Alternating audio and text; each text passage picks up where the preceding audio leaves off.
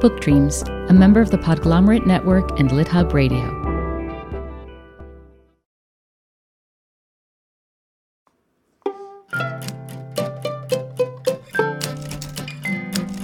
Hello, and welcome to Book Dreams, the podcast for everyone who loves books and has ever wondered about them.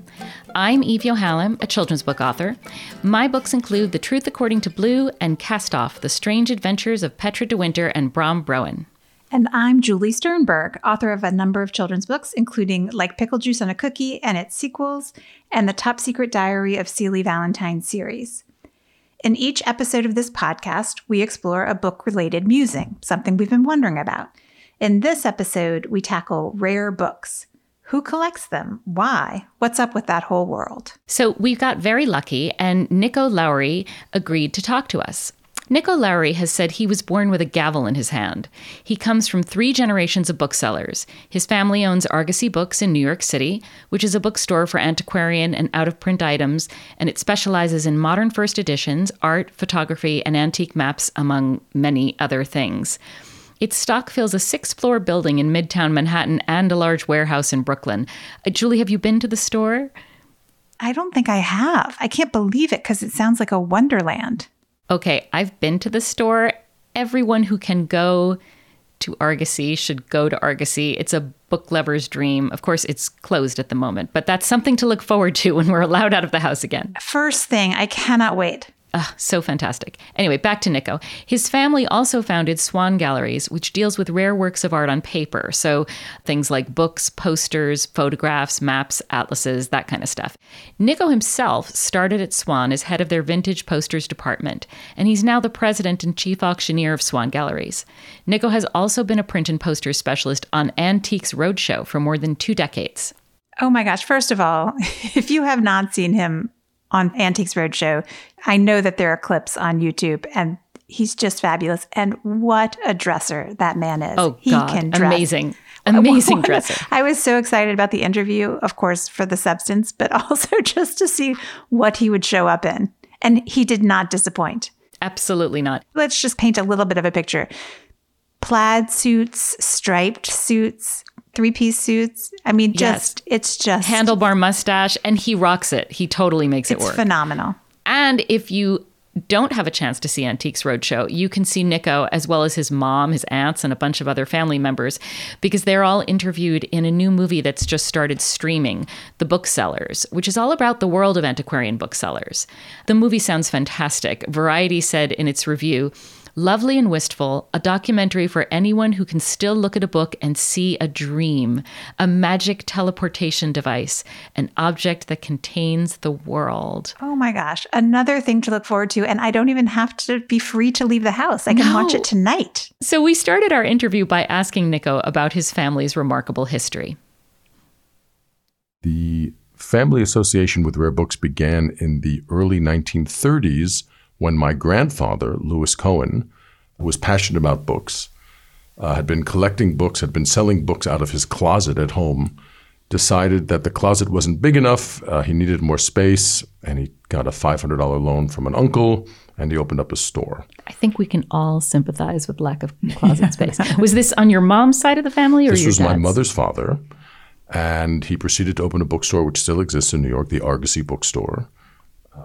Where your mom and her 2 sisters, your aunts, are still working. That's just the tip of the iceberg. So my grandfather opened the store. It was originally on Book Row. I don't know if you know about 4th Avenue, which used to be called Book Row. 1930s, 1940s, 1950s. The same way there's a diamond district, there used to be a rare book district, and it was 4th Avenue below Union Square. And if you wanted to buy a rare book, or secondhand or rare, that's where you went. And it was a neighborhood where literally people would support themselves scouting from one bookstore to another. They'd go into shop A and they'd buy a book for a nickel, and they'd go into shop B and sell it for 12 cents, and then they'd go back and do it all over again. It's extraordinary to think that there was enough of a demand for rare books that there was an entire neighborhood devoted to be fair, them. it was secondhand and rare. So the books that were being bought were slightly used. They weren't necessarily all volumes of Copernicus from the 17th century. They were books that people would read, but they were collectibles. They would have been maybe first editions. And it was the era before the internet. It was the era before TV. There was a lot less to do, so there was a lot more interest in books. It makes sense. So my grandfather started the Argosy bookstore, which has since moved up to 59th Street between Park Avenue and Lexington, where it still is. My grandfather then brought his wife, my grandmother, to work there. My grandmother then brought her sister to work there. I believe my grandfather had one of his sisters working as a bookkeeper. Then my grandparents had 3 children, my mother and her 2 sisters, who also proceeded to work at the bookstore and have done nothing else their entire lives but work in the bookstore. And now, currently, my brother works in the bookstore, so he's 3rd generation there. Wow. Okay. And occasionally my cousin also works there too, but he's not a lifer. And then in the late 1930s or early 1940, my grandfather bought a library of books that was so big he couldn't absorb it into the bookshop. I wouldn't say he was a hoarder, but for anybody out there who collects, they'll understand the passion of acquisition or acquiring and the sort of the irresistible urge to keep on getting more and more, way past the point of critical mass. And my grandfather certainly had that. I have that. Going back to this particular collection, where did it come from? You said your grandfather purchased an enormous collection. That's a good question. I don't actually know what it was. Okay. The story that we've all been told, it was just so big and the store was too small. He couldn't sell it all, but he couldn't also resist buying it. So he bought it and then had to figure out what to do with it. And he's like, well, I can't absorb it into my shop. I know what I will do. I will grab my currently unemployed nephew, whose name is Benjamin Swan, and I will put him into the auction business, auctioning off all the excess books that I can't sell in the shop.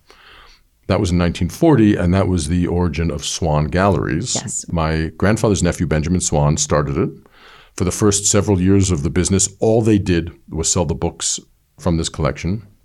And eventually, after years of doing that, they got up and running, and then people would bring them consignments, and they'd sell books on consignment, which is how an auction house works. Mm-hmm. I have a question, because my family had a family business and ended up with quite a lot of tension among the family members. So you don't have to out any tension in your family members, but to the extent that you've been able to avoid that, how do you think that you have managed that as a family, avoiding the conflict that I think is often there? It's always there. And I'll speak for myself. I won't speak for my brother because I think he works with my mother and our 2 aunts. Mm-hmm. So I think it's a little more difficult. My father has since retired, so I don't work with him anymore, but I just worked with him. So I only had one person to deal with. And I think from my point of view, we avoided conflict and we avoided that sort of tension simply because he put so much effort into making it happen that way. He did a very, very, very, very good job. And not that it was tension-free and not that we didn't fight. There was a time when I came back from living in Europe. I was 26 at the time, and I'd come back from living 4 years abroad, and I didn't have an apartment. So what do? You move in with your parents. So I'd wake up in the morning. My family and I would be in the kitchen. We'd be in our underwear. We'd be having coffee. Then we'd get dressed. We'd put on our jackets and ties. We'd go down to work. And then my father was the boss, and he'd be bossing me. It was very weird. So there was ample room for there to be friction, and it was ample room for it to be unpleasant. But we really made it work. I mean, there were some therapy sessions, actual therapy sessions, and we all worked hard on it because it was something that we loved. It was something we were passionate about, and it seemed worthwhile. Sometimes you have to swallow your pride, and sometimes you just have to shut up, and sometimes it bubbles over and you start screaming at each other. It happens. I think it's going to happen more in a family business between a father and a son than it's going to be between a boss and an employee. Right, because there can be office politics everywhere. And it's even worse, I think, when some of those little injustices are done to you by a family member. I'm trying to imagine how it would feel if your family went back generations and everybody worked together in a bookstore. You know, my family did own a family business. When I was growing up. Duh, of course. Right, yes. When I was growing up, everyone in the family worked in a department store. Starting from the age of 5, I was supposed to go in, and my siblings were supposed to go in, and we were supposed to work every Saturday morning. And by work, I mean, when we were very little, we would just pick up napkins off the floor or something and clean up the area before the customers came in. But pretty soon, we were really supposed to be selling, or we were supposed to be folding clothes. And all that I ever wanted to do, and pretty much all that I ever did, was hide in a corner of the book department and read. And so I was always feeling very inadequate because my sister was a rock star salesperson, and my brothers were also quite great at working in the business, and I was always just hiding and reading. So if my family had owned bookstores, let me tell you, I would have loved it. I would have just loved it. Nico's description of his apartment growing up, which sounded to me like just a fantasy. He was describing to us these gorgeous bookshelves. His mother collects 19th century Victorian bindings, and he described them as these gorgeous leather-bound books with ornate tooled gold decorations on them. So just bookshelf after bookshelf with these gorgeous books and of all different types, and that just sounded fantastic. Phenomenal. Yeah. So after wallowing in jealousy for a little while, Julie and I pulled ourselves together and we asked Nico what kinds of people collect rare books. And equally important, do you have to be rich to do it? You don't have to be rich, but you can certainly throw all of your resources at it. I mean, book collecting goes back centuries and centuries and centuries, and there's stories of great book collectors in England in the 1600s who basically kept their family starving as they spent all their money on books. It's wonderful, and you see these sort of engravings of their houses with the books piled high, much like a modern-day hoarder. But I don't think there's a particular type of person who collects books. I think people are drawn to collecting for a number of reasons, and if you ever have a chance, do not miss going to the New York Antiquarian Book Fair, which is in New York every March at the Park Avenue Armory up on 68th Street. It is just the most phenomenal event for bibliophiles and antiquarians, dealers from around the world. They all set up their booths, and you get to see treasures and wonders and ephemera from all corners of the earth. Of course, you come to a New York Book Fair as a dealer and every price gets jacked up 15, 20%. So for the average person, it may not be the best buying opportunity ever, but it's magnificent. Like, so much fun. Like, if you like books, if you think you like books, if you want to learn more about books, it's a must go. Sold. And then making the leap from collector to dealer. Well, I don't know if dealers always start as collectors, but how does that work? How does one become a rare book dealer? I'll just backtrack and say, I think if you go to the book fair, you will see all different types of book collectors. You'll see librarians who are book lovers. You'll see maybe people who in your mind fulfill that sort of stereotypical look of, sort of little squirrely, like rapidly moving eyes, dark fingers, and all different types. You'll see people who collect design. You'll see people who collect bindings. You'll really get a feel for what the average collector is like. And from my experience, I would say it's mostly collectors who become dealers. There must be a learning process when you're a collector. You sort of start with one poster and then you go from there. Is there a typical, how do you learn to collect? So it's interesting. There's clearly a learning process, but I equate it more with falling in love. If you have a book that you love, you want to find out where it was bound, where it was printed, who made the paper, what similar things are there out there. And like falling in love, you'll know it when you experience it. So say I want to start collecting books of some sort. What is the process? How do you determine the book's value? How do you know you're paying a fair price? How do you know how this copy compares to that copy, and which edition should I be looking for, and all those kinds of questions? Those are fabulous questions. I mean, they're a little technical, but to Julie's point, that's part of the learning process. And when you collect, you're going to make mistakes. You overpay for some things. You buy the wrong edition. You get swindled, perhaps. Unfortunately, it will happen. Or you buy a copy for $300 and then you find another one for $200 right after. And all these things can happen. And it's really just about exposure. The most interesting thing, though, is how collecting has changed in the internet age. There was a time when you're like, I have to find this rare book on coffee growers in southern Peru. And whenever you travel, you'd go into antiquarian bookstores. You would subscribe to the catalogs that the book dealers would put out. And you'd put all the feelers out there and you'd let people know, if you ever find a coffee growing book, please let me know. I might be interested. And people would send you letters. And now you can sit at your computer and you can type in coffee books, Southern Peru, and you will get a number of different possibilities. Which was better? Which is better? I don't want to be this person who says that it used to be better, but it really used to be better. Like the thrill of going to, now you go to a flea market and everybody knows what they have because they can look it up online. So there's no secrets and it's really hard to uncover things. I think it used to be better. It feels to me like it's a hunt. And as writers, the hunt is the story.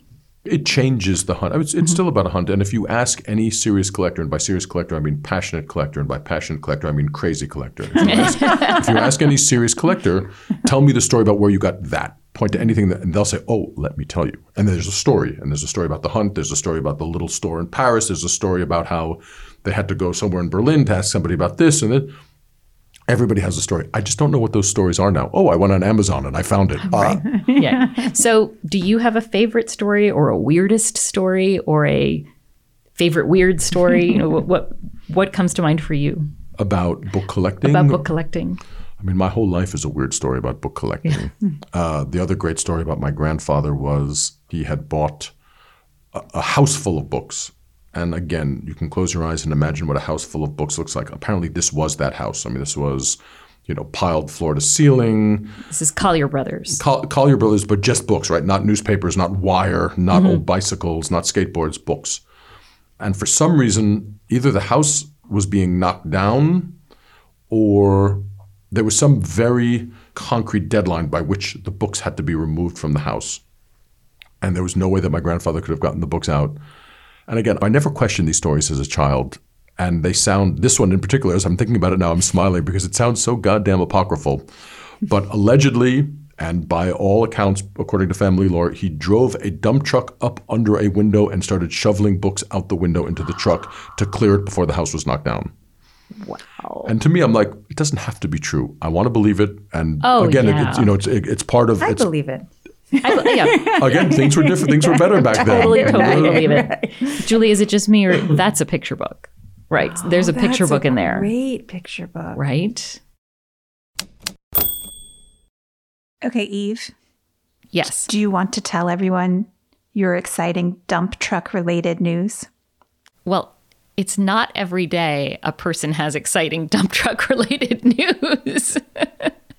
And I'm really sorry to say that mine is not dump truck related because I didn't end up using the dump truck. But I was so excited about Nico's description of the man who had so many books he got trapped in his house and he couldn't get out that I had to go home and write a picture book about it. Okay. And I don't think it was that he got trapped in his house. It's that there were so many books that they had to figure out a way to get them out. Yeah, that's not what I took from what Nico said. I lost the dump truck and the man was in the house with the books and Julie, it's my book. It's my idea. But it's your story. This is how books get created, right? Somebody says something and you decide and you just, yeah. Anyway, so I wrote my very first picture book. I have no idea what I'm doing. I've never written a picture book before, but God, I had a good time doing it. And now I'm editing it and we'll see what happens. I love that the podcast inspired potentially your very first published picture book. We'll see. I have my fingers crossed. I feel like it could work. Thank you. And the other joyful thing that I want to talk about was the antique book fair, the antiquarian book fair, which I went to. It was probably my last crowded public outing before the quarantine. I think it was March 6th. And it was indeed packed with people in the Armory on Park Avenue. And Julie, it was thrilling and so much fun. The Armory, it's huge, but it's also a beautiful space. And the books themselves are beautiful. I mean, I rarely use words like splendor and wonder to describe things I might do on an ordinary Sunday, but they are the right words here. Just amazing. What would be at a particular booth, for example? Okay, so anything you could possibly imagine and then a million things you never could have imagined. So, for example, I went to one booth for a bookstore that's in Moscow and San Francisco, Globus Books. I'm probably mispronouncing that. They had a lot of books about Dada and Surrealism, but they also had Allen Ginsberg's essays and a photo book about stratospheric flight. And then my favorite was a book called Poultry Photomontages. So, pictures of chickens. I mean, this is all in one booth, right? That's amazing. It was amazing. And then there was another booth called Liber Anticus. Never took Latin, don't know how to pronounce that. But they specialize in early books and manuscripts. They're in Chevy Chase, Maryland. And they had 17th century cookbooks. They had a 1556 reprint of a book that had originally been written in 500 AD about prison literature. What? Crazy, right? What do you mean prison literature in 500 AD? Prison literature in 500 AD reprinted in 1556. Can you flip through these books, or are they not to be touched? Yes. Well, books this old are in glass cases, but all you have to do is say, hi, I'm interested in this. Can I take a look? And the dealers are so friendly and happy to take them out and look at them with you. And, most of the time they're not even wearing gloves or anything. You're just holding, or they're holding a 500-year-old book. There was also a first edition by Benjamin Franklin where he talks about his kite experiment. Whoa. Yes, that was in the same case as the 500 AD prison literature. I'm very sorry you missed the fair, but let's hope that we can do it next year. Yeah, fingers crossed. Eve? Yes. I had no idea where you were going with your next question to Nico. Well, suspense. I could not wait to hear what was going to happen next. Thank you for not saying you thought I was crazy. No, I loved it. So I'm always intrigued by secret worlds. For example, one of my personal long-held beliefs is that the more wholesome something appears on the outside, the filthier it is underneath. So, I'm convinced that behind the scenes at Disney World... Certain politicians come to mind? Well, we won't go there, but maybe this is just me, but I'm convinced that at Disney World, it's just a den of iniquity behind the scenes, the most outrageous things happening all the time. And so I'm curious to know, what's it like behind the scenes at Antiques Roadshow? Is it a den of iniquity? I'm trying to figure out what I can legally tell you. Oh, it might be a den of iniquity. See, I was right. I feel so validated. I was really afraid you were going to say, no, it's as wholesome as it appears. And then my whole worldview would crumble at the table. It's certainly not a den of iniquity. There are iniquitous aspects to it. Is that proper usage? There are iniquitous aspects, but it is hardly a den. All the appraisers who travel around the country to these different venues, we basically all go drinking together after the show is done. So it's like the equivalent of the 19th hole in golf. Mm-hmm. Okay, I have a quote about collecting, and I'm wondering if you'll let me know whether or not any of it resonates. Collectors are crazy people. It's a little bit more lyrical. It's from Susan Sontag's The Volcano Lover. Oh, you know this passage already? So just as a little background, as a collector and as an auctioneer, I'm fascinated with the history of auctions, and I'm fascinated with the history of collecting. And my dream, and this actually is a great forum for me to share my dream. Please, yes. Because we're book dreams. Yes. That's who we are. And this is a book. Okay, wow. This is such a nice little. This is my book dream, and this is real. Okay. Auctioneers can be euphemistic. This is real. I love collecting, and I love reading, and I love books. And I realize that there are books about everything. There are scant few stories about collecting. I started a project of trying to compile the best short stories about collecting that I could find. And again, not just about somebody who collects. Stories that if you're in love and you read a love poem, you say, oh my God, I get it. That love poem resonates with me. Mm-hmm. But if you're a collector, it's very hard to find a short story that resonates with that collecting chord, whatever it is. And The Volcano Lover was one of them. It's a great, great book. All right, well, let me read from The pressure is on. Okay. As a child, he collected coins, then automata, then musical instruments. Collecting is a succession of desires. The true collector is in the grip not of what is collected, but of collecting. To collect is to rescue things, valuable things, from neglect, from oblivion, or simply from the ignoble destiny of being in someone else's collection rather than one's own. But buying a whole collection instead of chasing down one's quarry piece by piece, it was not an elegant move. Collecting is also a sport, and its difficulty is part of what gives it honor and zest. Does that ring true to you? It rings true on a lot of different levels. First of all, right, if you want to collect books and you're like, oh, you know what, I want to collect James Bond books, which is a very popular form of collecting, first editions of Ian Fleming novels. Half the fun is going out, looking for the ones that are in best condition, looking for the ones that are priced right or that you think are priced right. If someone said to you, I have all of Ian Fleming's books right here, and for $1 million you can have them all.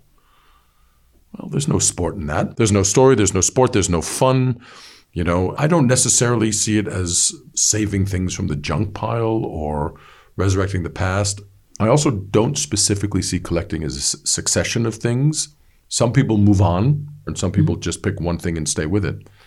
The end of all of this is as a collector who's collecting all the James Bond books, for example, who spends a serious portion of their life focusing, collecting, tracking down, negotiating, researching, learning. What happens when you have them all? What happens when you get that last piece? One of the biggest questions that collectors face is, what do I do with my collection now? And things can change. I mean, sometimes couples collect together, and if somebody in the couple passes away, then there's the remaining spouse or the remaining partner who's like, well, this was a joint pursuit, and as much as we loved it and as much time as we spent doing it, I don't want to do it anymore. And does that bring a lot of sadness? Well, it keeps me in business. So it doesn't bring sadness to you. It helps me deal with clients because I know exactly what they're feeling. I consider us a company of collectors for collectors. Mm-hmm. And there's something to be said, not just of collecting James Bond novels, but being able to sit down with somebody else and being able to talk openly about this crazy minutia of publication dates, of errata, of all these different things. And it can be incredibly enjoyable. So, Eve, do you think sitting down with someone and discussing the minutiae of books might be enjoyable? Well, gosh, Julie, I don't know. I mean, I'd have to think about it. I can't imagine doing something like that. Certainly not doing it on a regular basis, perhaps almost daily. So, Julie, can you see yourself collecting rare books? I think for a very long time in my life, I would have said no. I like my books new and shiny usually. But recently for my writing, actually, I've had trouble finding useful books except for rare and used books that have been phenomenal. So for one book, I was researching black eagles, and I wanted the eagles to move around in space and have mannerisms that were actually accurate.